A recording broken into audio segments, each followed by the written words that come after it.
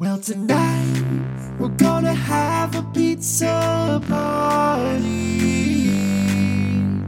Pizza party, pizza party, pizza party, pizza party, pizza party, pizza party, pizza party, pizza party. Mary Kate and Ashley are really cool. It would be so much fun to hang out with them. We can! Welcome to another episode of Gimme Pizza, a Mary Kate and Ashley podcast. For all you new listeners out there, I'm your host, Amity Hansen. Each episode, I bring on a new guest to talk about Mary Kate and Ashley, basically. I mean, who else?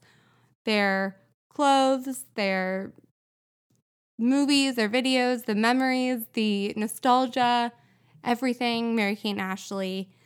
This episode, I have Liz Bentley on. She's super cool. We mostly talk about Two of a Kind stuff, so get those memory neurons firing and remember the butterfly clips and everything that you can possibly imagine. And please don't forget to rate, review, subscribe wherever you listen to podcasts. Follow us on Instagram. Follow us on Facebook. Keep your eyes peeled for enamel pins that are coming and t-shirts. So merch is in the works. All right, get into it. Oh my gosh, thank you for coming on my podcast. So excited. I'm so excited to have you. It's been a journey. a month's journey. Yeah, well, I messaged you. Well, I demanded that I come on your podcast. Demanded. And then I was like, well, actually, my best friend just died. So I'm going to a funeral and I'm really busy. No. But then I want to come on your podcast. And you were probably like, what the fuck? I was like, take your time. I'm no rush. No rush at all. And you have a podcast, right? Yeah, so I do a podcast called Feathers in My Hair. It's about Teen Mom. Love it. I would say even if you don't watch Teen Mom, you could give an episode a listen and see if you like it. I listen to some podcasts about shows I don't watch, but I talk a lot about myself and life, and I'm really into.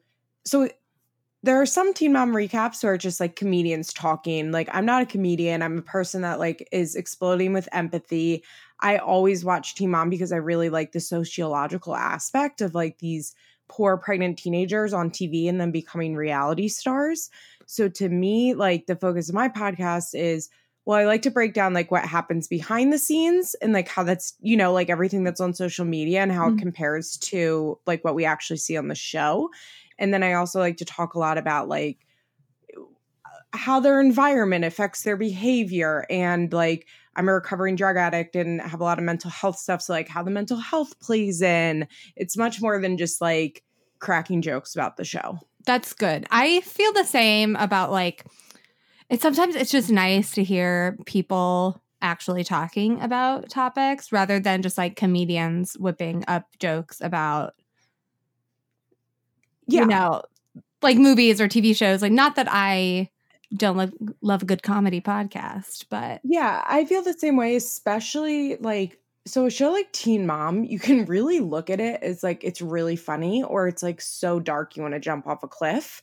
And for me, it's not. And a lot of them are really awful, but I always say if you just want a podcast where they just rip on everyone and make fun of everyone, that's not for you. I have empathy for everybody.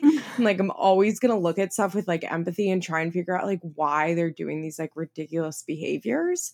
Mm-hmm. And yeah, I think that especially with reality TV stars, to me, that's always been the most interesting part about reality TV in general is just why these people agree to go on this show and act this way.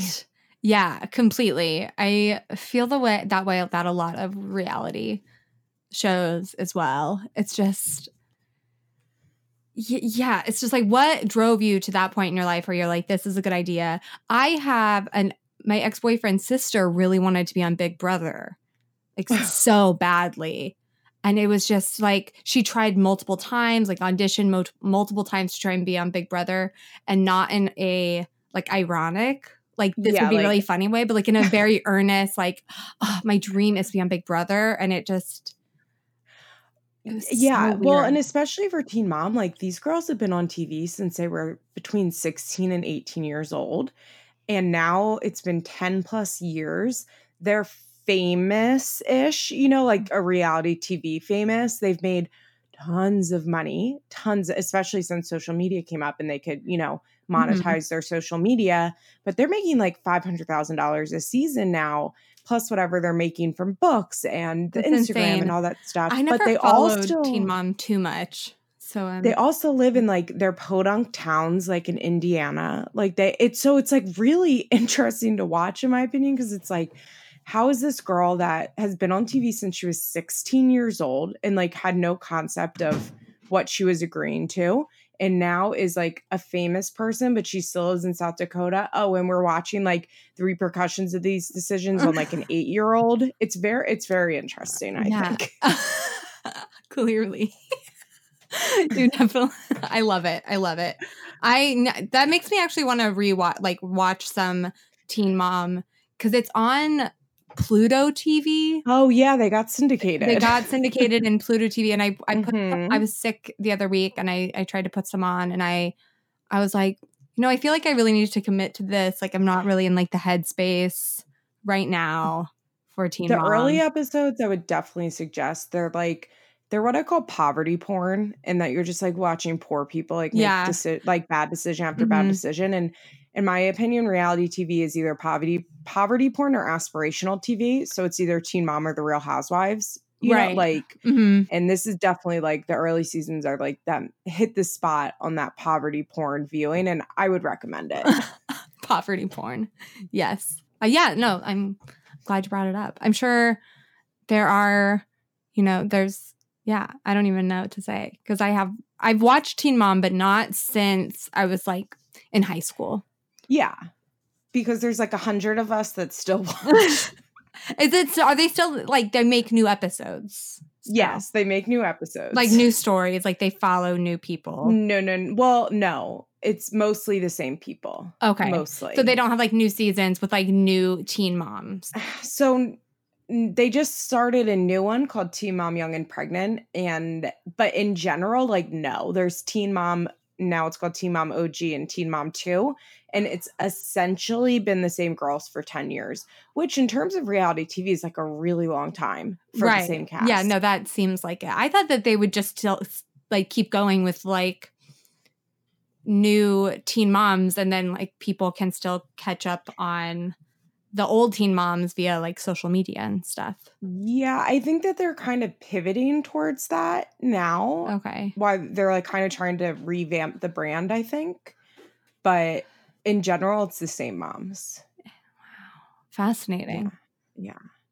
But should we talk about MKA? I guess we can talk about MKA. Some revisiting, because I've done two of a kind episodes in the past. I did one we were like deconstructing. We were watching like 3-4 episodes at a time. But now it's like, you know what? Let's just dive deep into like 1 to 2 episodes. So we watched episodes 16 and 17. Okay. But yeah, so just like an MKA background on me, I guess. Please, like I'm turning 31 this month. So I'm like prime age for Mary-Kate and Ashley. I grew up watching, like, I loved Full House when I was a kid. And then I had and watched like all of the Mary-Kate and Ashley detective, Mary-Kate and Ashley movies, like Double Double Toil and Trouble, like all of that stuff, all of the home videos, like the sleepovers. Like I loved Mary-Kate and Ashley, loved them. And I remember like multiple times trying to join their fan club that they would advertise, but I didn't understand, fun club. Like, yeah, I didn't understand like how to send money. Yeah, because you're a child. Yeah. And it's like, it blows my mind to think that was like a thing you had to do. You had to like write a check, but you could also send cash. I said like, was it like, I think you could send a money order. Money order or a check or cash or money. I can't remember what they said, but then you would have to like mail it to this P.O. box. I'm like, what did you fill out? Like, did you just like write? Like, I still don't, it's not clear. Yeah, it's not clear, but I would like really, really wanted to be in that. I saw It Takes Two in the movie theater. Like just like Mary-Kate and Ashley have been, because I'm just like the target audience for it. And my parents let me watch like a lot of TV. Like I watched a lot of TV as a child. We weren't a 1 hour a week family. Oh, you know? God, like, no, neither were I. We were like, allowed to have snacks. Yeah. We were snacks, junk food. ice cream every single night for dessert. Yeah. Mint chocolate Exactly. chip as I sat in front of the TV for hours. Yeah. Exactly. So because of my age and like my demographic, like Mary-Kate and Ashley was like, just like they hit for me. And so by the time Two of a Kind came out, I was like all in. Was it on ABC or Fox Family? So Two of a Kind was on TGIF. Okay. So that was ABC. So Little Time was So Little on- Time was on Fox Family / ABC Family. I think they also played Yeah. reruns on Fox Family. They probably did. And I know that the recordings that I have that I sent you are from like the Disney. UK. It's like Disney Studio UK, which Yeah. I've never heard of. But So, because I definitely watch, like, obviously I would watch TGI Friday every week, like, but Yeah. I think I definitely watched these episodes like repeated times, and it's not like I had it on DVD. You know what I mean? That Right. was like a pre-binge watching And- era. So I must have been watching reruns. And of the it. fact that it has still not yet been released formally on DVD is very shocking to me. It's like part of a collection, like a nostalgia Yeah, collection. it's like never been released, like formally released. I think you can Dual maybe Star must not own the rights. Yeah, I don't understand because they have So Little Time released on DVD. I would bet that this, I'm just guessing, is that they wanted a network show and Dual Star couldn't negotiate like owning the total rights of a network show. And so they like agreed to do the network show as Dual Star as a production, maybe. Right. You know, like as a producer credit, but they couldn't get the rights to it. Where I bet when they went to Fox Family with So Little Time, it was like, you know what I like, they had a lot more power at the That time. makes much more sense. So because when I looked up the dates and I realized like Two of a Kind came out right before Billboard Dad. Right. So that to me was like really, so I like had my eyes when I was watching these episodes, like on how much they were shaping the Mary-Kate and Ashley narrative as tweens. Oh, And how they were going to transition them completely. from tweens to teens. And they did, like when I rewatch these episodes, because I haven't watched them, you know, in 15 years or however long, 20, how old am I? Like 20 years. Yikes. It's been so like, it's yikes. unbelievable. Literally 20 years. Oh God. I realized, I was like, oh my God, they really like, they did such a good job. It was very clear to me, like what the intent of this show was and like what they were trying to do with the audience to transition them out of just like the, like come to Mary-Kate and Ashley sleepover, because that doesn't make sense for tweens. Right. You know what I mean? Like teen girls don't want to watch Mary-Kate and Ashley have a sleepover. Like we're not even really calling our sleepovers. We're saying, do you want to hang out now? Do you want to come over? Yeah. It's not, you know what I mean? Like we're not having sleepover parties at 12. Yeah. And so that doesn't work. And and like this show really like presented Mary-Kate as the athlete, Ashley as the girly girl. We like fashion. We like boys. It really did a good job of like introducing teen Mary-Kate and Ashley. And then from that, they were able to transition to Billboard Dad and then the rest of the movies. Right. No, that's true. Which made so sense true. I didn't because even think I of wanted that. to watch them in I wanted to watch them in Paris, not having a sleepover. Because Right. I wanted to be in Paris. Yeah, that's such an interesting point because I didn't even think about how like when like I know that their last party video was the school dance party. And before that it was the fashion party. And like school dance party is Winning London era. So they had like their last one, which they were like in high school. They're like supposed to be in high school in the school dance party, like high school or middle school. I can't remember. But then it must be high school. Anyways, so it's like I didn't even think how like they're basically all their like straight to DVD or straight to video like party and mysteries ended pretty much basically when their movies and Two of a Kind began. Yeah. And then they went back to the also, party, but that was just like a final. I think thing. also the culture of their fans was changing a bit because we no longer like now we were old enough to watch TV when TV was on. Does that make sense? So like now I'm 11 and I'm like allowed to stay up at 8 o'clock and watch TGI Friday every week. Right. I don't need a video that I can watch at 2:00 in the afternoon.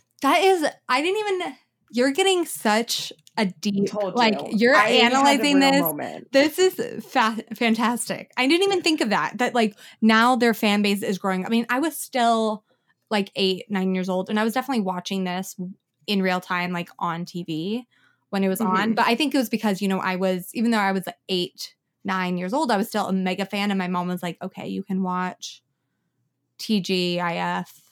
It's fine. But you're right in that like their fan base was getting older. So they really had to figure out a way to kind of continue their brand and continue their trajectory of their careers somehow. And I think this was really, it's crazy that the show only got 1 season, because I guess in my head, I didn't realize that there was like a lag time where they weren't at like, because then like 3 years later, they have like Mary-Kate and Ashley magazine. They have their brand in Walmart. They're crazy. Everywhere. It's crazy that like this show, I mean, obviously kids grow up so quickly, right? So, and the time, the way that like the late 90s and then like the early 2000s changed feels so drastic in comparison to like, I don't know, the late 80s, early 90s. Yeah. You know what I mean? For sure. So the late 90s with Two of a Kind, then just like 3 years later, there's so little time. And then there's their magazine and their video games and their Walmart brand and everything just so quickly. And it's so fascinating that it wasn't even that long ago that they were on Two of a Kind.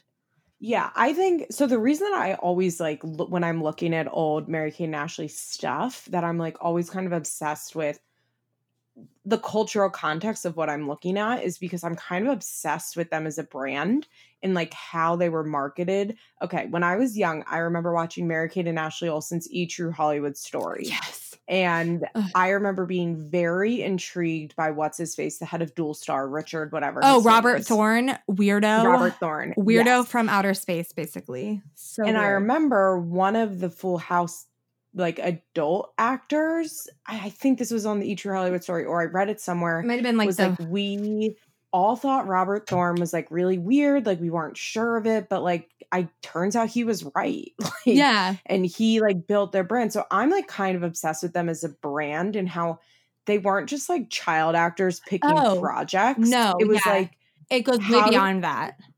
Way beyond that. So like they didn't just like take a TV show. You know what I mean? Right. Like they were just like offered a TV show. It was like, I like to look at it like, okay, how did they pick Two of a Kind so that they could develop into this like massive brand that they built and then essentially walked away from less than 10 years later, which is also very crazy. Yeah. And I just think and because they're so reclusive now, because they stopped acting, they've like, in my opinion, like butchered their bodies and their faces. They like go for a purposely ugly aesthetic. I think it's like really interesting to like kind of look at the decisions that were made for their brands as children, because it's clearly impacted who they are as adults. Oh yeah. I mean, it's just, it's no surprise to me that as they've grown up, they've really, steered so far away from like what they were like known to be as children and as kids. And so I'm not surprised that, I mean, I'm sure that they've had, work done, like plastic surgery, like every other Hollywood person. And it's like, of course, why would they want to like look the way, like, I'm not surprised that they don't want to look the way that they did when they were child stars. Yeah, I'm not surprised that they like, especially experiencing that like bombshell thing that they did when they were, like from 16 to 19. Yeah. Where they were like sex symbols. I'm right. And it's like, and then when they turned 18, how the countdown. That countdown was so, like, why would they want to stay to be like sex symbols when I'm sure it was very traumatic for them? Exactly. So I just think it's so interesting to think like, to look at, it's almost like Britney Spears. And like the brand, you know how like Britney Spears is like a whole machine. Right. It's like the brand of Britney Spears. I feel like there are a few stars that we can look at. Well, first of all, Mary-Kate and Ashley, in my opinion, are like the ultimate true child stars. I don't think that there's anyone else that has ever or will ever compare. Not since Shirley Temple. Right. Like, you think of child stars, you're like Shirley Temple, Mary-Kate and Ashley. Right. And like to that degree of like, because I mean, like, yeah, you're right. Shirley Temple was like, had the videos, she had merch, she had all that stuff. Well, and it's just like the name recognition. She's a like, drink. I mean, yeah. And when you think of child star, like, this is who you think of.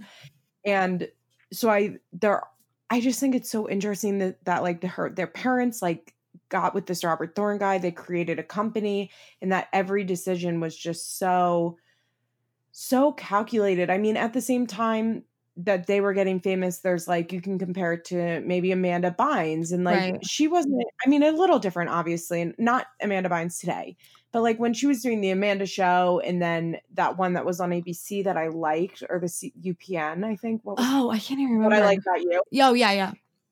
Like, she did a lot of great stuff and had great roles, but I don't think her choices were like, how do we make her appeal to the masses? And she didn't. What are her brand decisions? Yeah, she never had like a video game or a magazine.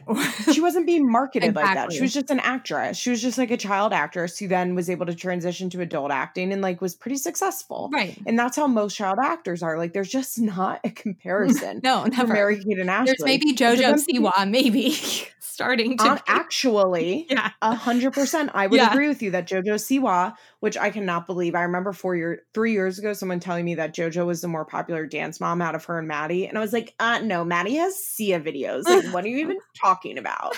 And now JoJo like literally runs this entire planet. Like, she's the queen of the planet. I know. Yeah. I actually would completely agree that JoJo Siwa is extremely similar in that building of a machine and a brand behind one child star, and all of the decisions that are made for her career are based on how they're going to transition her, well, to make as much money as possible and to transition her into different phases of her career. Yes. Exactly. But yeah, Two of a Kind also, like, the episodes are like shockingly good. They're so good. The fact that it only had one season to me is a travesty. Like, I think it's, and it ends on a cliffhanger, right? Yes. I remember being devastated about that. I'm so, and I just have to fantasize every day, every time I watch this, that like in the world of Two of a Kind, that Kevin and Carrie and Mary-Kate and Ashley are all one happy family.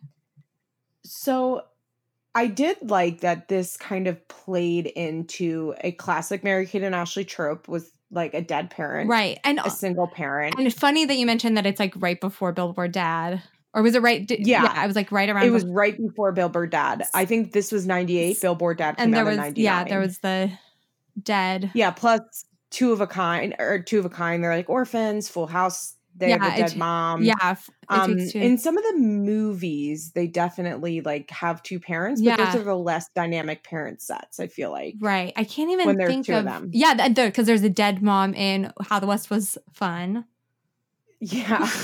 Which is such a good I movie. do remember, for some reason, in Our Lips Are Sealed, I can like perfectly picture both. Yeah, they have both their parents in Our Lips Are Sealed because they're like really funny. That's I think the best Mary-Kate and Ashley movie is Our Lips Are Sealed. It is the best Mary-Kate and Ashley movie, hands down. I just made a list of my personal ranking, top like from worst to best, and it's my favorite.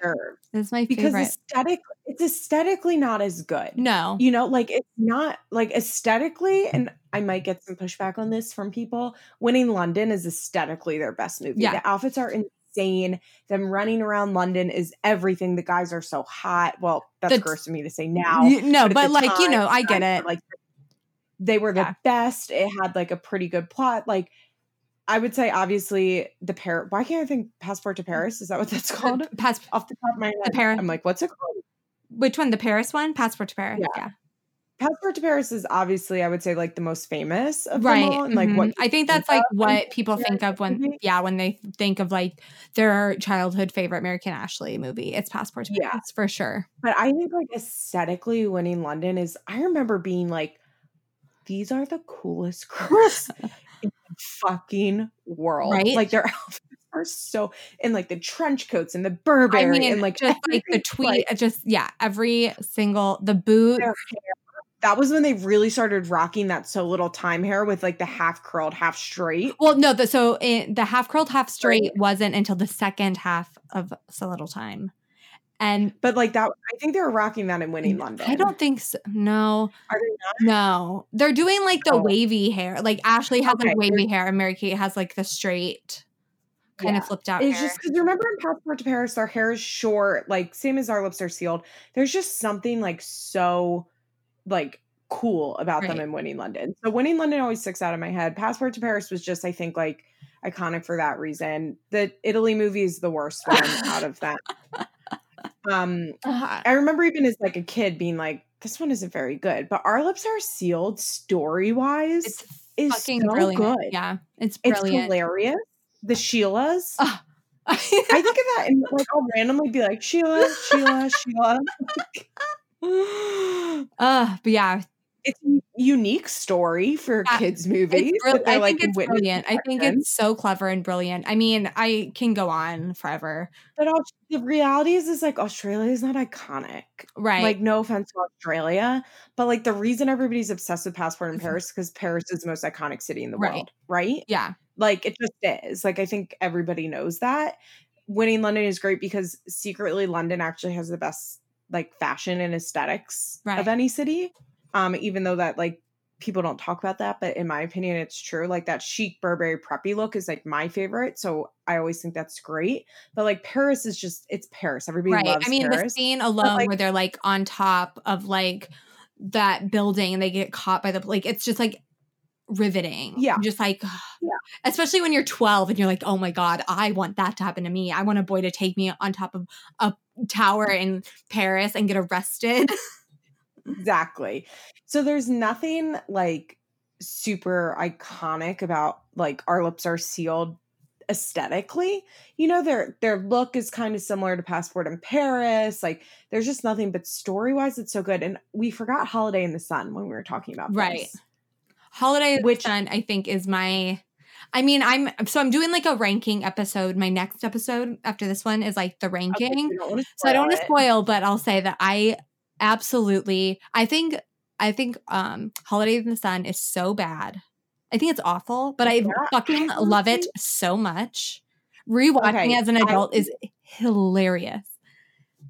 I think why I loved Holiday in the Sun is that it was the most attainable to me. It was attainable to you? My family could possibly take a trip to like. Okay. To me, it was like the opposite. I was like, I will never go to Atlanta.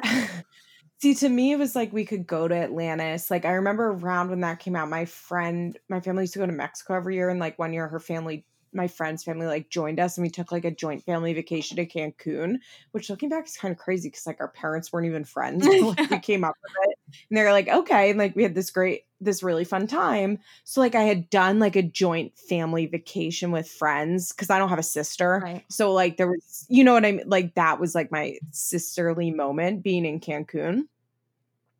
And yeah, I must have been in like 8th grade when that happened. So it was like so to me, Holiday in the Sun was like, this could really happen. Like I wasn't going to Paris or London or Australia.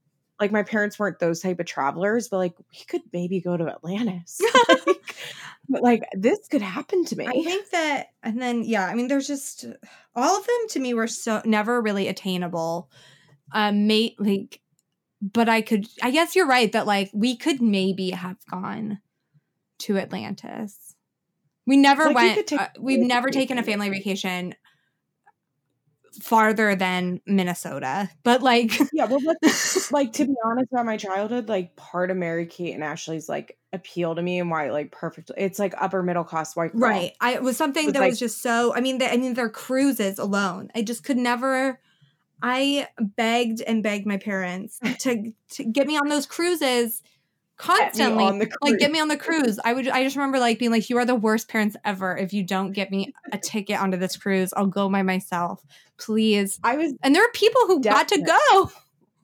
God, I wish. I was definitely though like Mary Kate and Ashley's like main like aim for demographic. Right. I'm guessing like my age, my economic bracket, like so. Yeah, when I watched Holiday in the Sun, it was like, okay, well, instead of going to Mexico, like maybe we'll go to Atlantis. Right. It's like, and then you'll meet a hot guy. I mean, I just would write short stories, like instead of paying attention in school, I would write short stories about like what I wanted my life to be like. Like during our like Mary vacation. Kate and Ashley. And it was always just basically a spec script for a Mary Kate and Ashley movie. Because they did tween fantasy, really. Because I think by the time I was like a true teen, like they were a little young for me because I was like, why aren't they getting drunk? Right.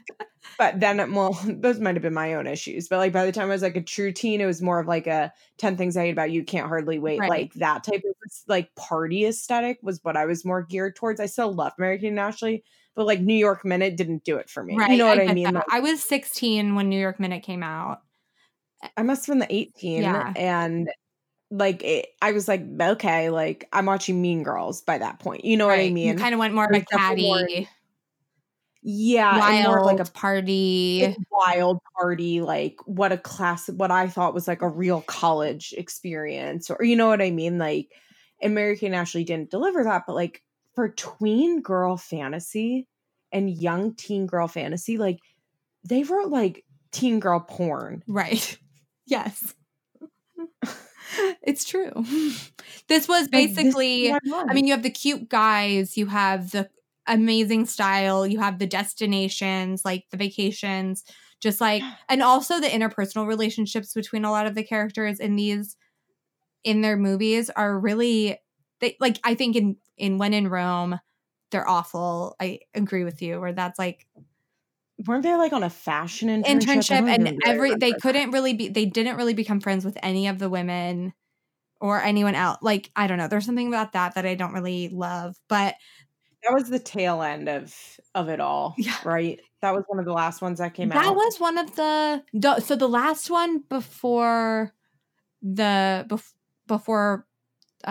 York Minute, I think, was The Challenge. I don't even remember that one. I think it's underrated. I really like The Challenge. I mean, it's like it's a spin-off of basically like Survivor or like those game shows. Oh, I do remember that. You know what? It was really a spin-off. Did you ever watch Endurance? Yes. Oh my God. Yes. Yes. I forgot about that. On Saturday morning. Yes. It's Endurance. What channel was that on? It must. On ABC Family? I think probably. It was probably ABC, and then they would play like The Great Pretenders, which was like a karaoke I was just show. talking to my boyfriend about The Great Pretenders. I was like, that show was. She's the greatest singer and the greatest dancer. I can't believe that They're the Great Pretenders. I can't believe they had a lip singing contest show. Yeah, I would like choreograph routines, right? So I could be on that show. And did you ever watch like Go For It? The Go For It road show. It was no, I don't think it was so. really, really. But I guess the challenge was really like an endurance. Yeah, it basically, yes. And then I just loved that Mary Kate character. I love that her name was Charlie, and I love that she was a hippie and like did yoga. Yeah. Okay. I do remember that. Yeah. Yeah. Mary and Ashley were just like so. They were always for me at least, felt attainable. Like they were pretty, but like they were never like drop dead gorgeous. You know what I mean? Like, so they were never normal looking, beautiful. They're beautiful, they were just, but they're beautiful, but not like me. Like there's a reason that Megan Fox played the mean girl. Right. It's because she was like mean girl pretty. Right. And Mary Kate and Ashley were never mean girl pretty. They always seemed so nice. Even in like be their best going back to Two of a Kind, like they were. To me, it's like they were never like average looking, but they did look like they could just be like, they wouldn't be like the most popular girls in school. Yeah, like Mary Kate and Ashley on Two of a Kind could have went to your school. Right. And they could have, but like going back, I just want to touch on talk about some of those episodes we watched. Yeah. Like, I love them. First of all, the adult, Kevin and Carrie, like the storylines for them were incredible. Right. I mean, this was basically more of a show of Kevin and Carrie, I feel like. Yeah, they were the main plot in both of them. Yeah, they were the main plot. And then I was watching these with my boyfriend, and he was saying how like usually in sitcoms, like both of the plots will somehow relate to each other in some way and then like come together at the end or something. And these never did. No. So the first one is the karate, right? Yeah, the karate / Carrie moves in. Yeah. So I do remember watching that and being really obsessed. Okay, at this time, I was like very much obsessed with having my own space. I think it was just like, the natural thing of like being 11 or 12. Right. And I remember being very into the idea of an apartment in a basement. Like that was the height of luxury Right. for me. Because like all I fucking wanted in this life was an apartment in my basement to get away from my goddamn Right. parents. I mean, of course. And like at 11, I was like, I need yes, space. I remember like when I was like 10 years old, we moved to a new state and we were looking at houses, and I have like this specific memory of we were like touring a house and it had a finished basement, and I wanted us to get that house so bad because I was like, the basement is going to be my room. I was like, this entire basement is going to be my room. And they're like, absolutely not. Like you do not need, you're 10 years old. You do not need understand. Don't want to live in a basement. Like there's nothing luxurious about living in a basement. You don't get sunlight. Like, but that was like a very luxurious basement apartment. And the fact that Kevin was able to renovate it in 3 days is incredible. Quite incredible. So I kind of like in the episode, I found at first I was a little like, ugh, Carrie's pretty naggy. They're making Carrie naggy. But I liked in the end that the twist was kind of like Carrie's very right. And Kevin was wrong. Then I went back and watched some of the old episodes, and I did notice that to be like a running theme throughout this whole thing, which I guess is like kind of a sitcom trope. Right. Is that like Carrie definitely plays like the naggy wife, but because she's like young and funny, it doesn't come off so naggy to the audience. Right. And she's just, I mean, it's weird to me that like Mary-Kate and Ashley are 12, right? And they need a babysitter. Like that to me, like, did you need a babysitter when you were 12? No, at 12, no. But I guess like the idea was that he just didn't want them to be home alone after school. Which I get it. For hours.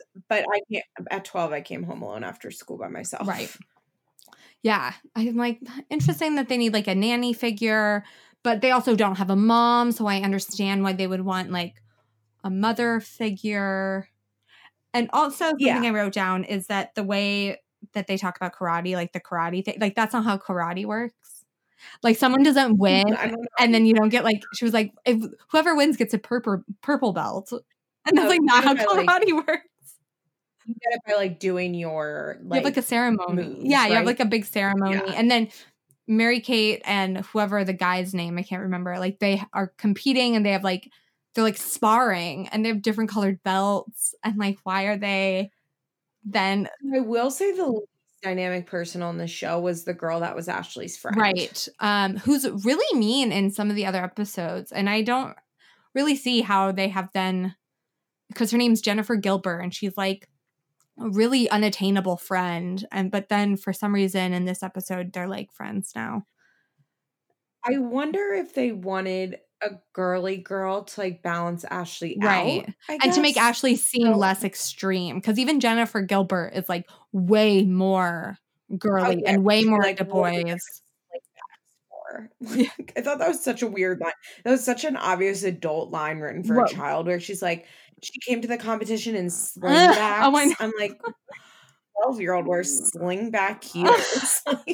My favorite line that I wrote down was when Ashley said, "Does Dawson have a creek?" Oh yeah, I was like, wow, topical. They have some pretty good little one-liners. There was another one, but I can't remember what it is. I didn't write it down, but there was like a couple lines where I was like, wow, they like wrote this a little more topical than I realized. It is pretty topical. Something I've noticed is they drink a lot of Surge. That's just something. And I'm like, this is truly of the times. So I did pay attention to their outfits because I remember reading many moons ago that Mary-Kate and Ashley, from this point on, like from Two of a Kind on, all of their wardrobe was adult wardrobes that they would buy and then they would tailor to fit kids. They never bought kids clothes. at least like from this point on for costumes. They never wore kids' clothes. And that Mary-Kate and Ashley was always the narrative, was like they're really into like picking out the costumes. And I did love like the classic, they've always did this with Mary-Kate and Ashley. Like they want to point out that Mary-Kate's like a tomboy, so she like wears a backwards cap. Right. Or she's wearing cargo pants and like the sneakers. I mean, just so much about what they wore. Even Carrie was just so stylish, just the epitome of like her butterfly clips. She looked great. And it was like, so her hair, that color, like that orangey hair with like the yellow chunky highlights. Just everything. And it still pains me that she is supposed to be what, like 25? 26. That's right. Why did everyone look so old in the late 90s? I don't know. And I don't know if that's just because growing up, like I grew up with her. And so to me, she just seems so old. I don't know. Because I will go back, like when you watch Friends episodes and it's like Rachel's 30th birthday and you're like, she looks 38, and not in like a bad way. But because you're like, I'm 30 and I don't look like her. Right. She looks a lot older than me. But then my boyfriend was watching the movie with me and he was like, oh my God, how old is she supposed to be? She looks like she's like 19. I was like, maybe it's just how she was styled. Maybe how she was styled. Yeah, because to me she looks, and she actually though in real life I think was 26-ish. I had to go back and watch the pilot after I watched this episode to make sure that she was like in her mid-20s, because I really hadn't watched this in so long that I was like, how old is her character when she's in love with Kevin and he's her professor? Right. And then I like realized that's the whole point. She's like a returning student. She had traveled. She has all this life experience. And I was like, okay, I guess 26 is fine. Right. But it still makes me feel so old. I'm like, where's my Kevin Burke? I wonder how old Kevin is. He's supposed to be in his early 30s, I think, because she like said it. So I'm guessing like 30. I don't know. Maybe I would have guessed like late 30s. Yeah. I mean, he is a professor. Like he was like 25 when he had the girls. So then he would be like 37, 38. Yeah, that makes sense. And I guess it's like not too creepy that they would like have all this tension because she's an adult. Yeah. The tension and the chemistry is so fiery. It like me. It's like, of course. I couldn't remember like if I realized, like especially in the second episode that we watched, I couldn't remember if I realized when I was watching it as a kid, like the will they won't they of right. it, and like the adultness of it. And like this one, like Carrie in this second episode where she thinks she's like in love with Kevin and like working through her feelings, I was like, this is so relatable. It's so relatable. And it makes, again, like they had to have some adult themes, obviously, for this show and the slot that it was in. I mean, for a TGIF, it was still a family show, but they have to have the parents, like give the parents a reason to watch it. Yeah, it wasn't just a kid show. Like it was a kid show, and that was the case with a lot of the TGIF stuff. I mean, because that's how Full House kind of is, Full House, it still like has the adult thing. As opposed to like a Disney Channel show. And I think it was after, like the reason why Two of a Kind didn't get renewed, as far as I remember, is because they were leaning towards more of an adult TGIF. Probably, because that was probably around the time that TGIF started to go away. Right. And they wanted like a different feel of the show. But I was like, this is a pretty like, I don't know. It's a mature show. They did an incredible job with Carrie working out her feelings and like you as the audience member like realizing that Carrie's attracted to him without it being explicit at all. Right.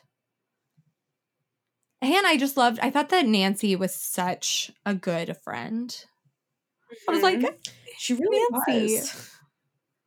She really was. So I wanted, in the first episode that we watched with the karate match, I thought it was very interesting that first of all, like Mary-Kate loves sports, rah, rah. I don't know. I just thought it was obviously very heavy-handed, like the lesson that they learned that you shouldn't like throw the match for a boy. Yeah.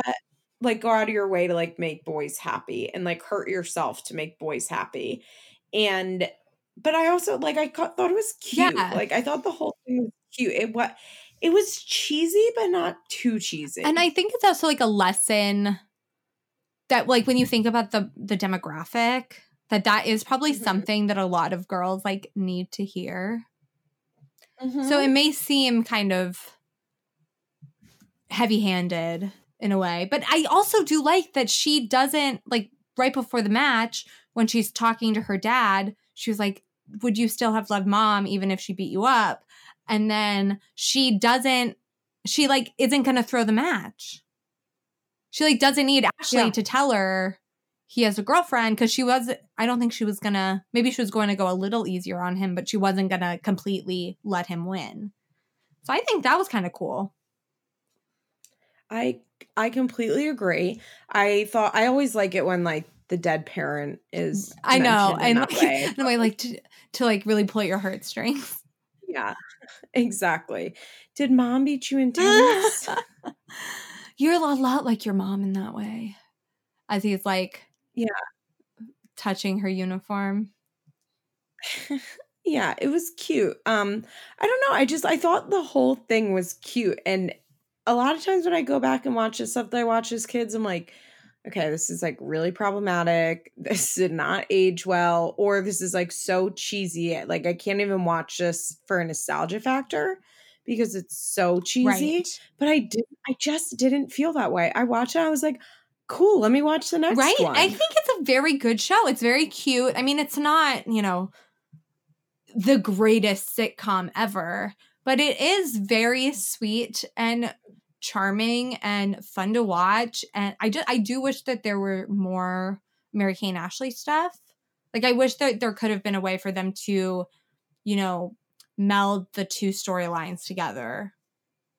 In some way. There should have been. And I wish there had been a lot more Carrie and girls. Right. And they do have that in, I think earlier on in the show. There are more. I like in the first episode, and they definitely like interact a little bit throughout, but I just felt like they really, maybe if they got a second season, they could have really went into more of like Carrie mothering them. Because she is like such a cool, like, mother figure. She's so cool. She's so cool. That basement apartment was so fucking so cool. I mean, the part about her lava lamp blowing a fuse, I was like, oh my God, Carrie. You're everything that I wanted to be. Like, the perfect role model. And she's super cool. Like, the part where they talk about the reason her getting evicted is because of her, like, what was it? Her luau or something? Well, no, she got evicted because Kevin didn't send the rent check. Yeah, she got evicted because but they like mentioned something about like, like she's like a party girl, but she's still really like like, I don't know. I also like that she is like a very like real character, and that she's not a super crazy party girl, but she's not like boring. Yeah, she's not a character. Yeah, a character. She's real. Very much so. And she's a good actress. Right. You know what she reminded me a lot of? And in my head, I keep calling her Paige because she reminds me of Paige from Trading Spaces. I've not seen that. On TLC, the home improvement show. Oh, I probably did. Look up Paige from Trading Spaces one day. She was the host, and she's like also like a redhead, and they just have a very similar energy. I'm looking it up now, just so Oh, you're right. She does have a very similar energy. Wow, these pictures are... Wow, her hair. That's funny. Yeah. But yeah, Carrie is cool. Carrie is very much like, I think a lot of us had this fantasy, especially as a teen girl, like I just really wanted to be an adult and like a cool adult. And I think Carrie like exactly personified like what I wanted to be at 26. Me too. And I love that I could just like, she is such a cool character. And she's traveled the world. Right. She goes to parties. She has great friends. Now she's back in school. Like now she's a nanny. She's cool. She loves baseball. Yeah, she's just everything that you really want to have in a role model. Exactly. And so at the end of this episode, just like what was like so weird is that like they're fighting about, they're like in the basement, and she was like, they're fighting like, it's your house, well, it's your money, like you want to spend my money, but it's your house, blah blah blah. But why is like Mike Kaczynski just roaming the neighborhood to like, why is he getting a fine? They didn't do anything yet. No one was living there.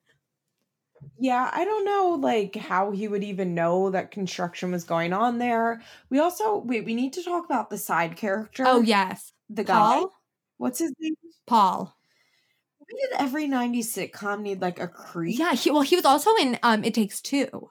And he was in It Takes Two. He was he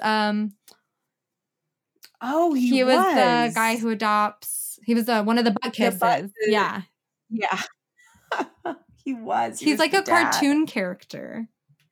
He is, but like that was such like a stay in like a 90s early 2000s sitcom that just doesn't exist anymore. Like the creepy neighbor. Like the weirdo, like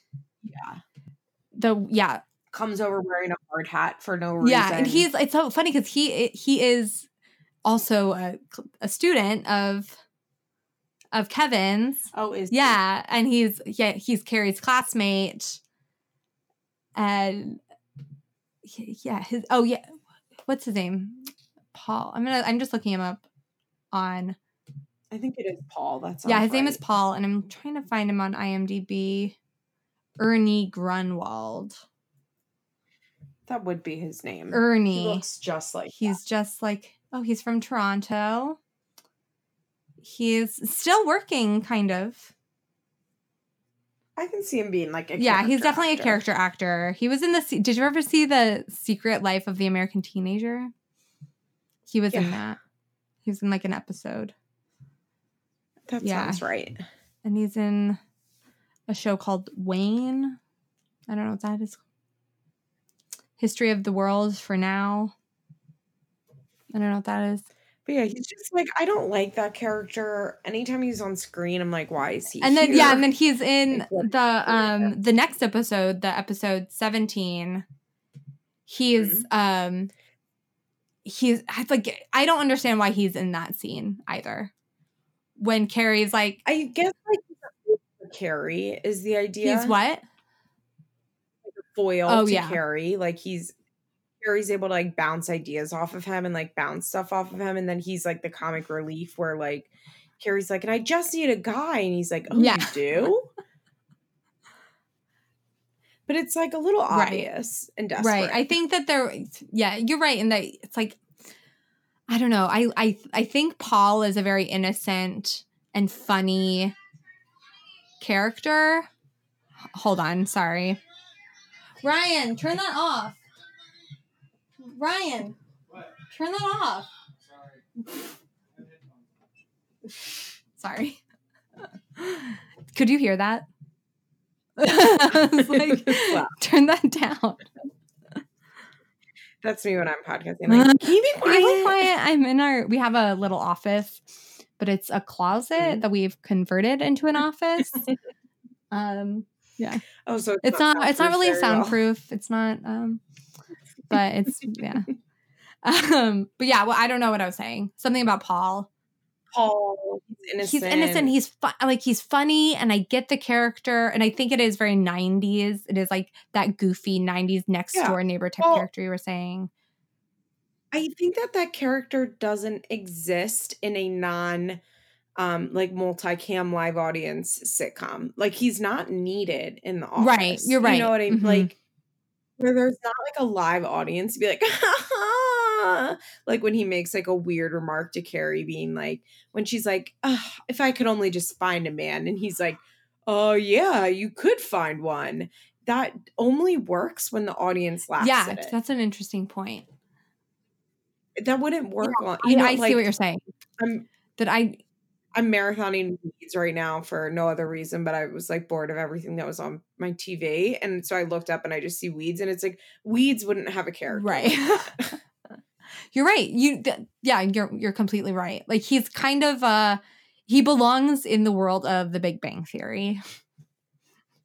Exactly. There's a lot of stuff that just doesn't translate to like single cam comedy. Yeah. Paul. He's a character. So I loved I liked it a lot more. Especially. I thought the first one was good. The first episode 16 that we watched was good. And like, obviously, because I watched it, I was like, oh, this is good. But 17 was so good. Carrie trying to figure out her feelings.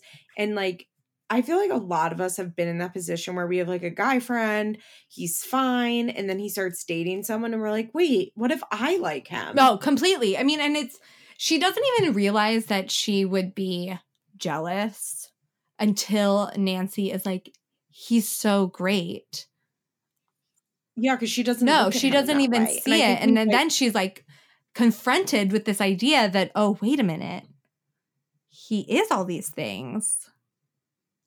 Yeah, it's great. The girl storyline in this is like mega bizarre.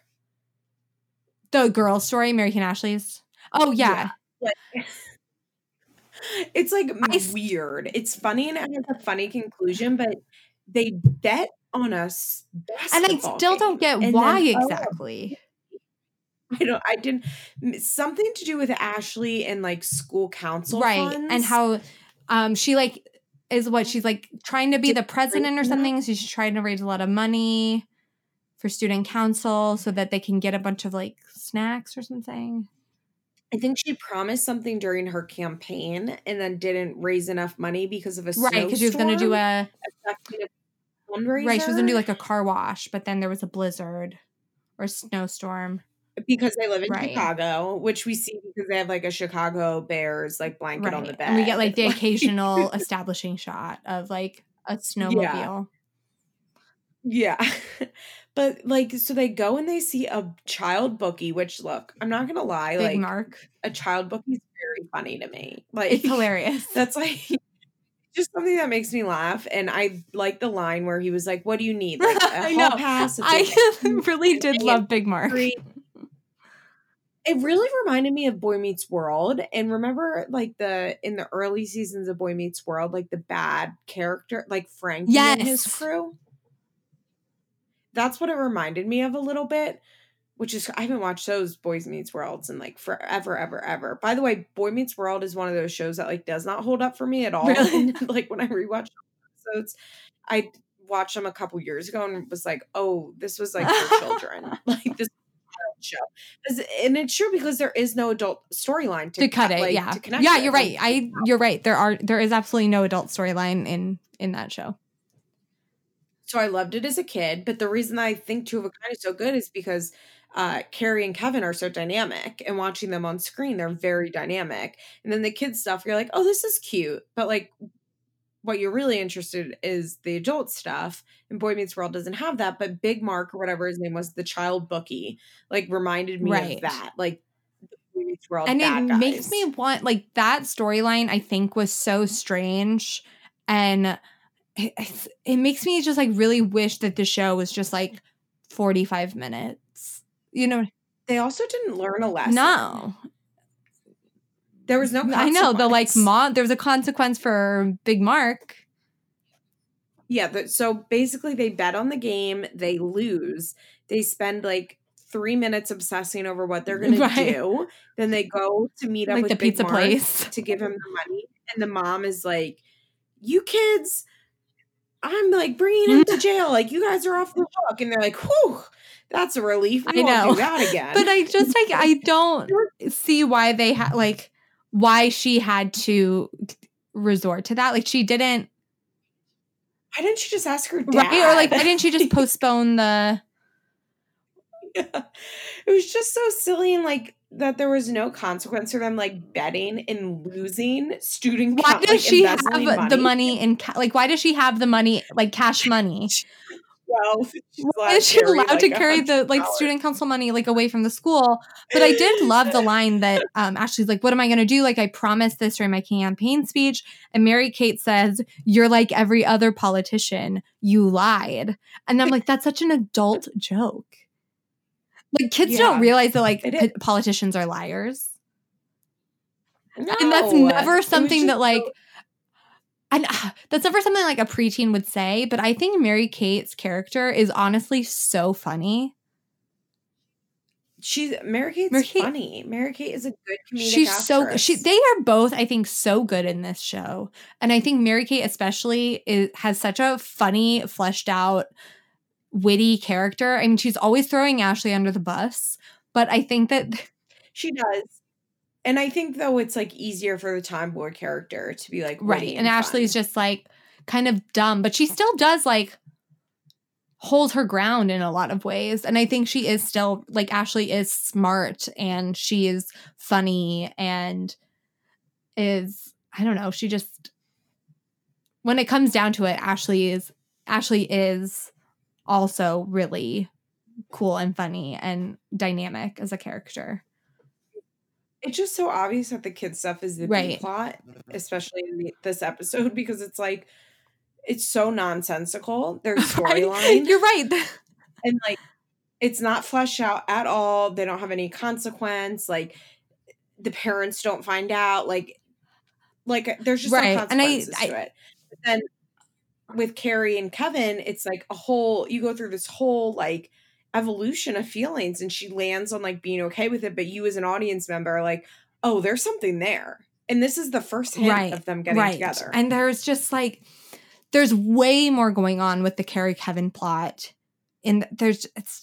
I just wish that there was like 20 extra minutes of this show. So we could have more of like. It's like 20 minutes long. What? It's like 20 minutes long. Right. It is so short. And I think you lose a lot of the other plot line, like Mary-Kate and Ashley's plot line, to, have a good Kevin Carrie plot. And I get it. I agree with that, because I think the issue is that because the plots are so not intertwined, they're just, like you said, there just isn't enough time. If they had connected them more, I think that there could have been, it would have been a way better episode. If they would have somehow made Mary-Kate and Ashley's money woes correspond with like Carrie and Kevin in any way, even going to them for advice would have been, agreed. I don't know. But yeah, that's what I mean. Like the parents don't right. Find it's out. like, yeah, like why is there, it's just not, at the end they always like come together in some way. And even in the karate one, like she talked to her dad about like what should I do? But in this episode, the parents and the kids didn't even talk, they were like never in the same. It was like they shot it on different days. I know. I'm like, Mary-Kate and Ashley have things to do. They were like on a press tour, I'm sure. Like they were busy, way busier. Like we're filming. Yeah, they were out in the field filming Billboard Dad. And then they're like the part where Nancy and Carrie are talking after Carrie's run. I thought it was really funny that like, oh yeah, it was kind of a weird scene where she's like, I'm so amped up. And it's like, also I don't believe Carrie at all. Like, no, she does not think of him as a big brother at all.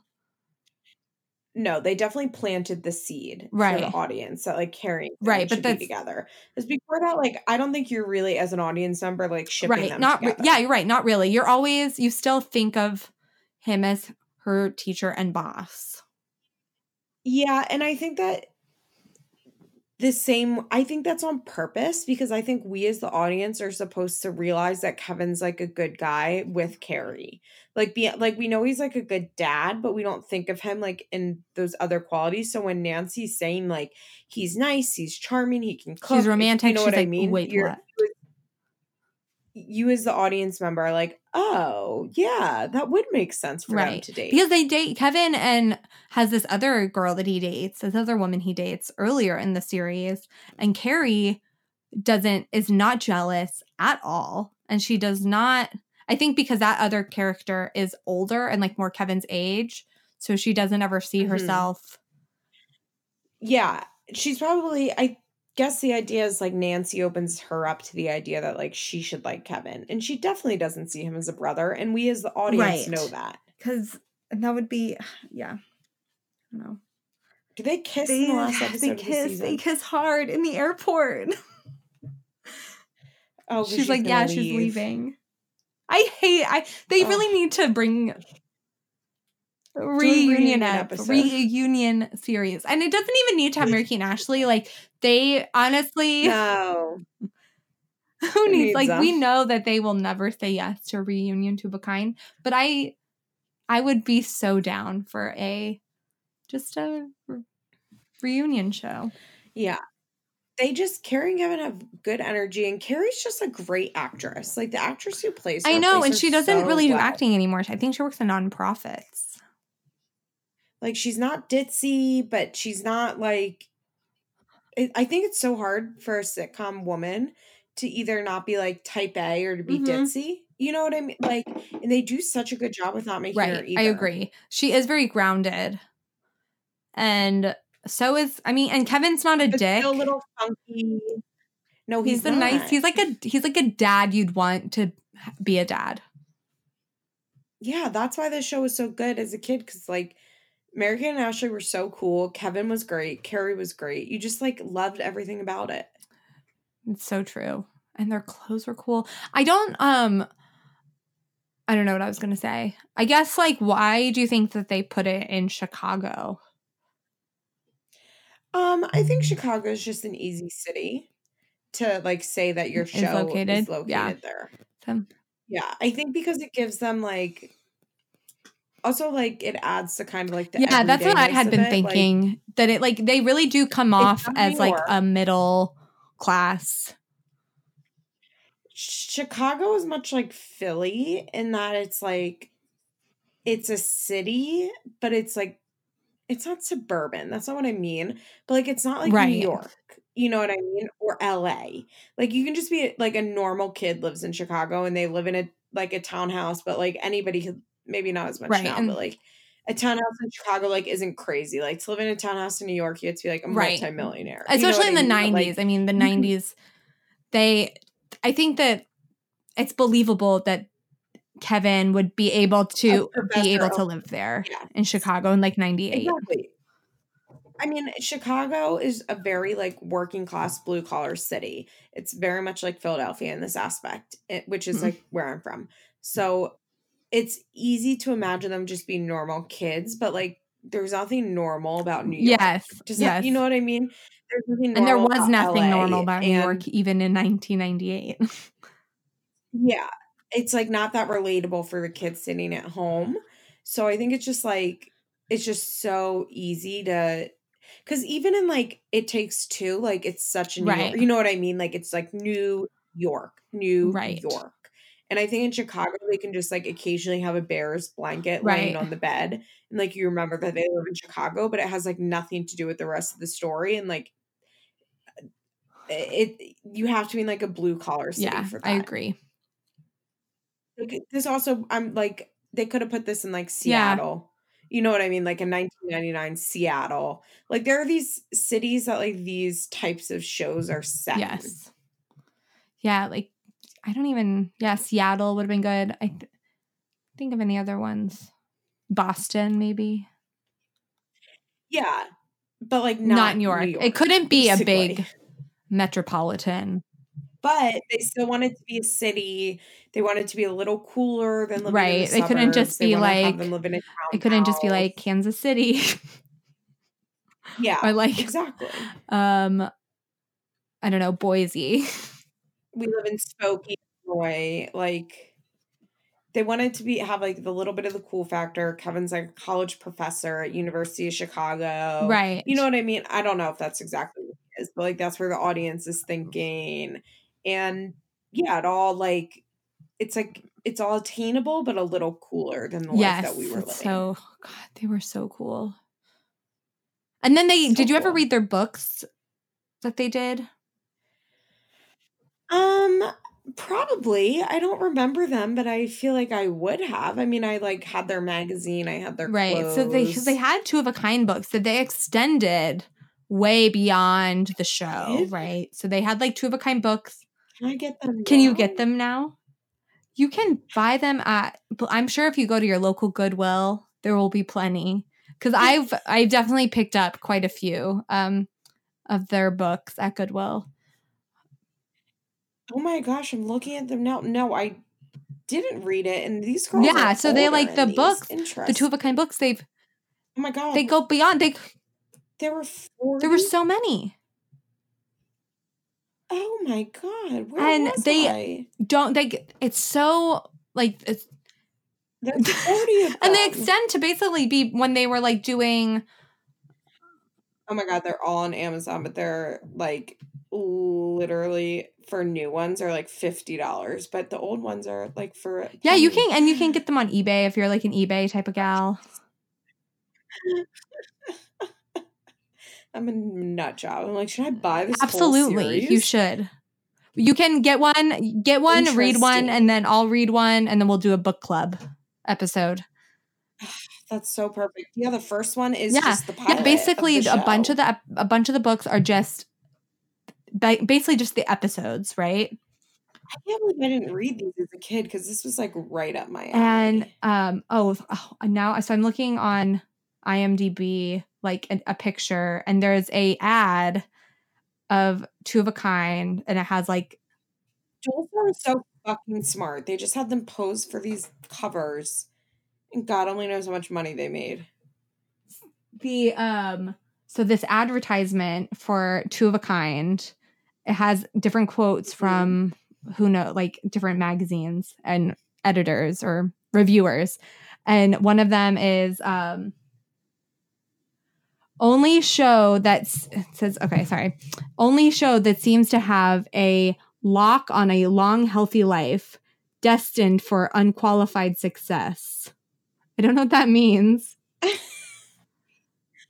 Wait, the cover of some of these, one of them, they're wearing the Our Lips Are Sealed, like disco. Yeah, they dresses. just like would basically just like have their photo shoot pictures and like put them on the covers, and then the content of the books is so bizarre. They like they get like sent to a boarding school. I wonder if Dual Star like It's like these. It's so brilliant. I don't know what, I cannot believe that I never read these. I'm like a little angry right now. Yeah, they like were writing them when they were like winning London days. Yeah, like I said, like they're in Our Lips Are Sealed on the cover of the last one. Hold on, I'm looking at it right now. This is definitely like their passport to Paris looks. Our Lips Are Sealed look. Oh my God. That's the winning London look. Basically, they just like put their pictures on. Yeah. Wow. Wow. Oh my God. And they're actually credited as the writers. Are they truly? Holy shit. Like just on the Perfect Gift, Two of a Kind, number 26 from Mary Kate Wait, and where are Ashley you Olsen. reading these? On Amazon, they have the list of all of them in the order. They're credited. Oh my, they are credited. Wait, but number 2 is credited by Megan Stein. So some of these are credited as like other writers. Like number 3 is Judy Katschke. Megan Stein and Judy Megan Stein wrote Who is Michelle Obama? Who was Michael Jackson? Who was Sally? Like all of these weird. Yeah, a bunch of children's books. So it looks like Judy and Megan alternate, and then number 13 is credited to Mary Kate and Ashley. Insane. Then back to Judy. And then it looks like the rest of them, most of them some are by Ashley Olsen, Mary Kate Olsen. Interesting. Yeah, that's very credited. This is really interesting. There are just so. Yeah, so I would guess that obviously they didn't write any of these, but I find it very interesting that they are credited as a writer because that means more money for them, and that they weren't. The ghostwriters weren't just like put on the cover like for the other ones. That's very interesting. That's just more money that Dual Star made them. Yeah, and look on the like book 30, Making a Splash on the Amazon. Look at that incredible Photoshop job. Okay, hold on. Book There's no 30. reviews, but It's like MS Paint so I drawn. met a woman who worked for the publishing company when these came out, and she said that when they were like Mhm. putting the covers together, Mary Kate and Ashley were basically getting like too mature looking, and they were running, and so they needed to That like makes sense. they just photoshopped their faces on like other people's bodies to like make like to keep up the Interesting. idea that they were really young, but even though they were like 15, and it was harder to sell like these children's books to children. That's fair. I can't believe they had like a whole Babysitter's Club series that I didn't read. Babysitters Club? Are you talking about? It's like Oh, they had yeah, a whole they did. Babysitter's Club Mhm. series. You know, like They not just children's had tons, books. and oh my god, the one that's Surf, Sand, and Secrets. That one is also I've never seen that picture before. They have a scanned they have it scanned on Amazon. And it's them sitting at a picnic. I've never seen that picture before. It says it's imported. So I wonder if some of these are like different countries.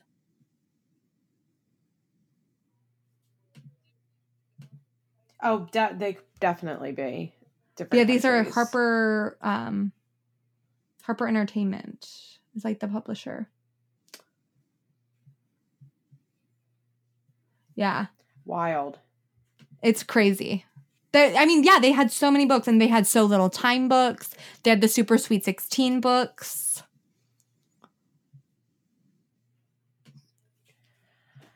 The So many Adventures. books. I think I read So Little Time books. I guess I just didn't read that many Mary Kate and Ashley books, even though I loved reading. I loved Mary Kate and Ashley. I guess maybe I just like didn't know they existed because this was like really pre-internet in a big way, you know, and it like pre-social media at least. So like if I didn't know they existed, like if I didn't see it at my local Chester County bookstore, or I didn't see it in my school library and my friends didn't have it, like I just wouldn't have known they existed. It was very... Yeah, I had them because I would get them at Barnes & Noble, the book fair. They had them at the book fair. They went right past you. Right past me, and now I'm feeling like this mass of regret sitting on my shoulders that I missed. And it's so weird that we've moment. Like, they obviously had very little to do with the book. I'm sure the books were very last thing that they signed their name on, because it wasn't like their clothing. Yeah, brand. I'm sure. Yeah, they had a publishing agent. You know, they had a publishing agent. They had somebody that worked at Dual Star that worked with the publishing agent. Right. And like Mary Kate and Ashley didn't like they had obviously so much to say in their magazine, I think, and their clothing line, their other products and their other movies, and even their cartoon that they did. I'm sure. Like they had, but I feel like their books, because there were just so many and they were just pumping them out just like every day, that it was just like, I'm sure they've never even opened the pages in most of them. I mean, once you like really think about how much shit they put their name on, it's like, of course, their brand is worth their names alone. Yeah, how could it not be? The cartoon is wild. It is so strange. I forget about it too. It's not very great. It's not the best. It's just really like, just the amount of shit that they had their name on is so mind-blowing to me. It really is. It's very YouTube. Like, it's very, like, besides Mary Kate and Ashley, I don't think there was a single person in their generation, child-wise, that was marketing themselves as a brand like this. Not so successfully, at least. And now, really, the only people to compare it to is YouTubers, where they don't have... They're not like singers. They don't go on like singing tours, but they have merch. They have shows that, you know, they have all this content that a kid can consume based on them. And it really is like the right. I just sent you one of their books that I just found a picture of. that is the cover alone. Okay, look. And it's from 2006 because it has a little thing about New York Minute. No. And they did not look like that in 2006. Mary Kate especially Right. looks I mean, these like are she's clearly 9. photoshopped. And it's like Yeah, that's so weird. And they're still wearing like the right. plastic headbands that we wore, like the spiked headbands No, that we like did this not is wear from past 2000. Yeah. It's too funny. Someone basically scanned the entire book and put it on Amazon. Looks like. Oh, love that. But yeah, it really, like, when I'm really thinking about it now, they were kind of like Oh, the I first completely agree with influencers. that. Yeah, that's a really good point. As in, they were famous for being like. It's not so true that they were Yeah. famous for being famous. They were, you know what I mean, because they did have They were actors craft. and they were They singers. were I mean, actors, and they were that's actors from yeah. But they actually did have something to sell beyond just themselves, but they really did just sell themselves. And I don't know if that existed in the child sphere before Mary Kate and Ashley, where they could just sell themselves. Like, I don't think it did. They sold themselves like they would sell like franchises sold like their yeah, their exactly. film. Like they sold themselves like they were like Star Wars, like an entity. Next to My Little Pony was Mary Kate and Ashley. Right. I mean, they were basically Care Bears. Yeah. And that's really like now, today, talking about it, it's like, so what? Who cares? Like, everybody is that joke. You know, like, go look Right. at Ryan's Toys, who gets like 15 million views a day on the videos he posts out, Right. plus his Nickelodeon show, plus every toy in Target is like, has his name on it. But like, for Mary Kate and Ashley, they did it at a time before social media, and they weren't even really on TV that much. Right. Once And they Full House were went off the air and this show went off the air, like, this was all done just through the power of like in-store merchandise. exactly. I mean, they had their their Barbies, and then they had their movies, but then that was just, you're right, just like one movie a year, basically. Yeah, and like, but like all Or this one or two movies a year. just put out, like, even when they were kids and they were still on TV, it's like you would go to the store and like get their stuff. You know what I mean? Like, you didn't just Right. like stream it. Like, it really is remarkable that Robert Thorne and Dual Star were able to build this brand out of these two children in a way that was so unique and made so much money, and to an extent protected them, because it gave them, you know, they were obviously exploited. Please don't get me wrong. Right. But they had a power and a say that is essentially unheard of. They had clout and leverage that is essentially unheard of for child actors. They were very much, I think, because the adults around them were so obsessed with protecting this, at that time, multi-million dollar brand that they were building. They were very protective over what they did, who they associated with. They didn't have to go on like sleazy casting calls. They, you know what I mean? Like, they didn't have to. They had complete control of everything. They got to be in control of the boys that they kissed, who was cast in their work, where they went, the scripts that they chose, exactly, the clothes that they wore, who was working with them. I mean, they had so much control. And of course, the control was almost an illusion because they didn't really have a choice. I don't think. I mean, I think that you watch all those videos when it was like, if they didn't want to do, like, a lot of like the, you know, like the VH1 and the True Hollywood Story type of thing, they're like, you know, the girls, if they didn't want to do it, they would just say that they don't want to do it. But like, you know, well, that they did feel an obligation. On Teen Mom this season, to bring it around, on Teen Mom this season, they are now showing the kids, like, saying, they'll be like, well, do you want to film this? And the kid will like say yes. And we're supposed to like applaud everybody for asking the kid. And I'm like, the kid grew up in the Truman Show. Like, they don't have a concept of what they're saying yes to. They've been filmed since they came out of their mother's vagina. They don't have the understanding of the long-term ramifications of talking about their deadbeat dad not showing up to visitation on camera. They don't understand that in 10 years, this is still going to be searchable on the internet and that this might have a really negative effect on their life because they've been filmed their entire lives. So of course they'll talk about it on camera. Asking them is silly because it's an illusion of choice. That's really a really good point, that like how we're Mary Kate and Ashley is supposed to make the choice of, yes, we want to keep doing it, or no, we don't, because that's all they knew.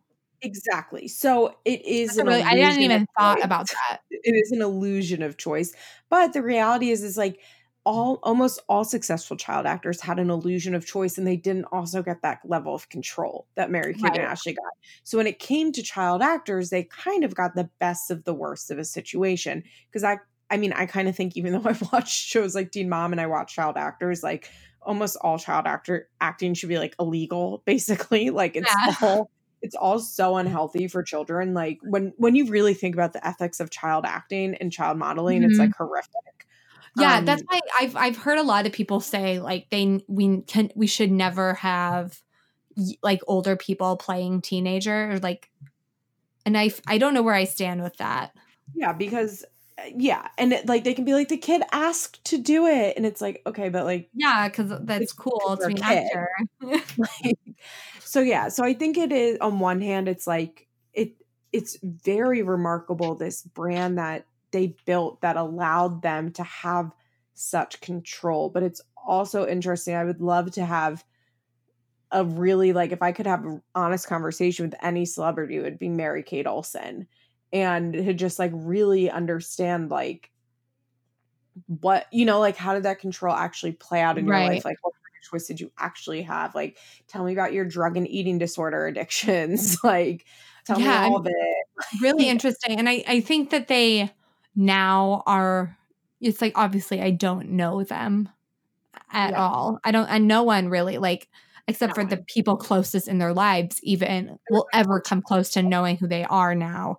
But I do think that they do seem to be like carrying a lot of that still with them. I'm sure like they're, yeah, but at the same time, they've transitioned into like extremely respected fashion moguls. Right. And it pisses me off so much when I see on Instagram or people being like talking shit about the way they look, or about how they're washed up, or they're not doing all of that stuff. And I'm like, you don't even know what they've contributed to. You can't even wrap your mind about what they've contributed to our culture. Just high fashion brand, and the fact that they were able to transition into that is legitimately mind-blowing for anybody that understands fashion. It's incredible that they were able to do that, and they were able to do that because of the billion-dollar business that was built under them, you know. And but then at the same time, you think like, well, if they didn't have that business and they weren't child actors, they would probably just be normal adults, like doing normal jobs, and they would be fine and happy.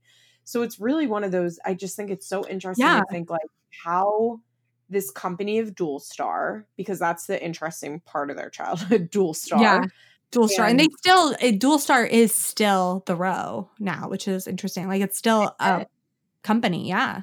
Interesting. I didn't know that, but that makes sense. Like they basically have just wrapped, as far as I know, that Dual Star is still their company. Yeah. But it's like, it's transitioned into just their brand. Yeah, that makes sense. I mean, that makes total sense. Why would they shutter the brand and then start a new one? It's easier probably just to transition it. And so it's very interesting when you think about like how unique their situation was and how they really were influencers before we understood what that word meant. And they did it as children. And then they, basically become recluses, but are also like hugely successful in their chosen field. And it's all just so, it's remarkable. And just the impact that they had on an entire generation of girls can't be understated.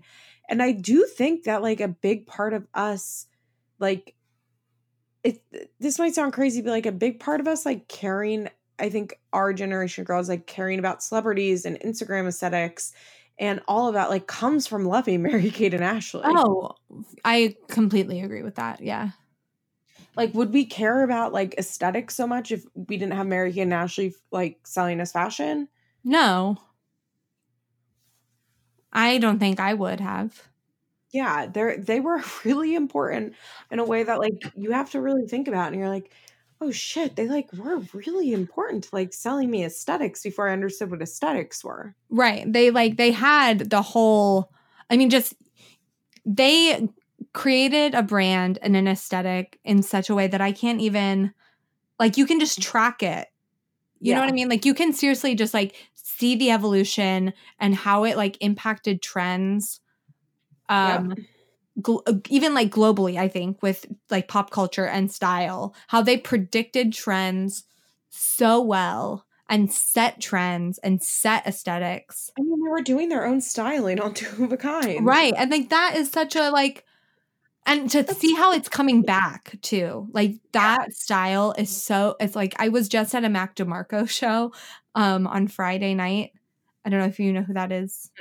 He's a singer. And the teens, there were so many teens there. It was just teen central. And I was like, the 2000s are back. I was like, 99 is back. Yeah, for sure. The 2000s are coming back. Butterfly clips are back. Low waist jeans are coming. Platforms. The platforms. I mean, just, and it's just going to be a matter of. Like a Jerry Claw sweatsuit, and I'm golden with the 2000s coming back. Like, bring back Juicy Couture. Let me be my full jab self. Like, give me 7 for All Mankind jeans. Like, get me a juicy sweatsuit. Like, we'll be good.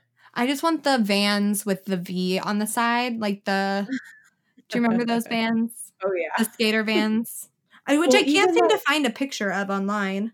I mean, even like the Adidas All-Stars are coming back. Like, right. I'm seeing so much platforms. Like, Steve Madden is somewhere like furiously making a platform. Oh, right. Oh, this again. Yeah. But yeah, Mary-Kate and Ashley, and it's just crazy what they were able to do. And Robert Thorne really was an evil genius. He really was. And it's weird that he was just some, like, I want to know more about, like, what his background was in everything. And, like, how did he just, like, I picture him just coming out of, like, a dark wood and being like, hello. And, you know, it is kind of evil and what their childhood and young adulthood was. It was. But at the same time, I really do believe it's like, well, their parents already had them acting. So they could have just been child actors that were totally exploited or child actors that also had control over stuff. And I think undoubtedly, and that then had $1 billion company, Nest Egg, when they turned 18. And I would think undoubtedly like their situation was better than, you know, a contemporary of their time who I can't think of off the top of my head. Yeah. But even like a Megan Fox. Yeah. But Megan Fox has like. She hasn't really done that well. She married Brian Austin Green, who she started dating when she was 17 and he was 30. And her career kind of got tanked by Michael Bay. And she had all the harm of a child actress without like $1 billion nest egg. Right. Or like a Shia LaBeouf. Yeah. There's just nothing that compares to them. Yeah, for sure. And I'm looking up Robert Thorne right now, and he doesn't have a Wikipedia. That's insane. What are we even doing with our time? I was just like, because I'm like, I'm curious about who Robert Thorne was before the Olsen twins. Lawyer. There's an AOL article about him. Maybe I'll have to read it sometime. Yeah, he must have just been like, an entertainment lawyer. That's right. Or like because I don't think he's. Oh, there's an article from 2001 in the New York Times called "The Olsen Juggernaut." Ugh. And I'm sure this is all about. Like, oh my God, this is so weird. They're 14 in 2001. They're talking about their friend Jill Zimmerman, 31, their friend and former on-set nanny. Like, this is like around the time of So Little Time. Oh. And wow. Yeah, Robert Thorne is definitely in this. And it's just crazy that, like, you know, they're 14 and they're like these business moguls. It's so crazy. Oh, this is an interesting line from Robert Thorne. as we were talking about, like there weren't influencers then. He says there really wasn't anything to look to as a model at the time, save for maybe Martha Stewart. Interesting, because Martha Stewart at that time had totally built a brand around herself. Yeah. Interesting. He was talking about how the fact that there was like no, it says, build a brand licensing business around youthful TV stars. That was the first. Oh, I'm reading the same. Are you reading a Variety article? Yeah, I'm on that too. Interesting. You're gonna have to do a whole Robert Thorne that's a really good idea. You're gonna have to crack knuckles and do some. That's really interesting that they really didn't have any role models. But yeah, like I said, it was the first of their kind merchandising wise, and it makes sense that Martha Stewart would have been the only one. What a genius! An evil, mad genius. That is the Robert Thorne is that's like a Lifetime movie waiting to happen. Yeah, but he also, I mean, he was right. I just really want a biopic about Robert Thorne. No, people just don't care about the icons anymore. They just don't care about like the true juice of it all, like the true core. He was the man holding the Mary-Kate and Ashley brand together. Yeah, he was. That's true. Man, there's just two I think two of a kind era Mary-Kate and Ashley it's like I think it's the most memorable for a lot of people our age. Yeah, well, I think it really set their tween to teen career and trajectory, and it was extremely important because I don't know if we would have cared as much about Billboard. That's true, unless you were like I was like intensely following their video. Like I would have watched anything. The masses, like the people who didn't watch as much Full House or didn't watch their videos. Yeah. Full House had been off the air. Right. For like 3 years, and I think that people who weren't so devoted to like their videos and stuff and the movies that had come out, like How the West Was Fun and like those movies, I think that Two of a Kind really did create a groundwork of like reintroducing them, to follow up what you had mentioned earlier, to like reintroduce them to tweens and young teens to like that brand and the new Mary-Kate and Ashley. AOL keyword Mary-Kate and Ashley. Mary-Kate and Ashley.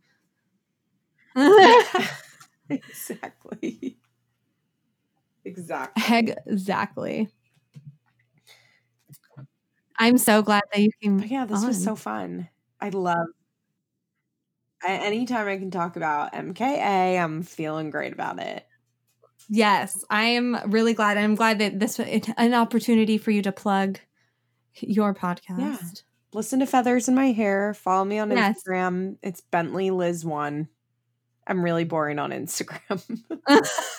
Do you have where can they listen to your podcast? Everywhere. You can listen to it. iTunes, Spotify, Stitcher. Yeah, it's worldwide. No, it's like anywhere that you get a pod. Wherever you're listening to this podcast, you can listen to Feathers in My Hair. It's available everywhere. I also have a Feathers in My Hair Instagram account. That's EBP, like Emotionally Broken Psychos _feathers. So EBP _feathers. That was that's like the parent. I spun off of another podcast that was called Emotionally Broken Psychos that doesn't exist anymore. And that's where my Instagram is. And that one I update a lot. And like all the Teen Mom news, I keep updated. So if you're into Teen Mom or you just want to hear someone talk about like drugs and socioeconomics and all that stuff, give it a try. Absolutely. Everyone listening now, give it a try. Thank you so much for having me on. Thank you. I'm so glad that you came on. This was so fun. I'll have you come back for a Robert Thorne episode. Yeah, I'm gonna do some. I feel like you would be a really good Robert Thorne researcher. I need to find that fucking E True Hollywood story. Is what it's on. Oh, they're all on YouTube. Great. I haven't taken the time to look. So let me just really settle into my Robert Thorne journey. Yeah, we'll take some time. We'll Robert Thorne it up, and then we'll come back with a Robert Thorne episode. Perfect. Yes. Okay. I'll have you on. Hopefully, okay. So sometimes in between seasons of Teen Mom OG and Teen Mom 2, because Teen Mom's on all the time, but there'll be like 3 weeks where we don't have episodes, and I'll recap 16 and pregnant episodes, which are one-offs, and maybe you can come on and do a 16 and pregnant episode. Yes, So, that sounds fun. my rule is that like I only have people on Feathers My Hair for the Teen Mom episodes that are like Teen Mom heads, you know, and Of like course, know of what they're course. talking about. But a 16 and pregnant episode, you don't need any background for. So I'll have to have Ooh, you on that's fun. to do a Teen Yeah, Mom. no, that sounds fun. That sounds fun. So is your podcast just like you and then you bring on guests? Yeah, so it's me. Yeah, I bring on guests like depends, like once a month, twice a month, but it's mostly me. It's just easiest to do it by myself. Right. And then I've on guests like, and I've 2 or 3 guests that are like really recurring and come on often, but it's mostly just me. But I love to have people on for 16 and pregnant, especially like non-Teen Mom fans who I really like, but can't have on my podcast because people would be really annoyed if I brought on a non-Teen Mom fan because Right. I consider this is so pathetic, but I'm like a Teen Mom historian, a scholar, if you will.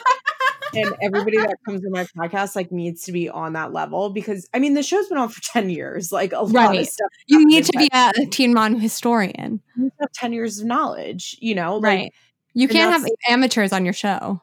well, because you know, there's you listen to some podcasts and it's like you don't need to have like a ton of background knowledge because it's just Right. like a funny, quippy show and you just tell jokes and recap the episode. But on mine, like I need you to understand who Janelle's second boyfriend, like Kiefer, what you know what I mean? Like you need to understand who this person was and all of the context around it, because that's why the people listen to my podcast. Right. Because they want the true details. They want the deep, true story. Exactly. Well, They're like, I would love excuse that. me? Nobody in my life even knows that I do it. Like 4 people that I know in my life know that I do a podcast. Like I don't even tell anybody. It's like outrageous. That's so funny. Well, I'll definitely listen to it, and I would love to be on a 16 and pregnant episode. Great. We'll plan on it. Let's plan on it. Thank Okay. you so much for having Thank me. you. Bye. Blessings. Bye. Thank you.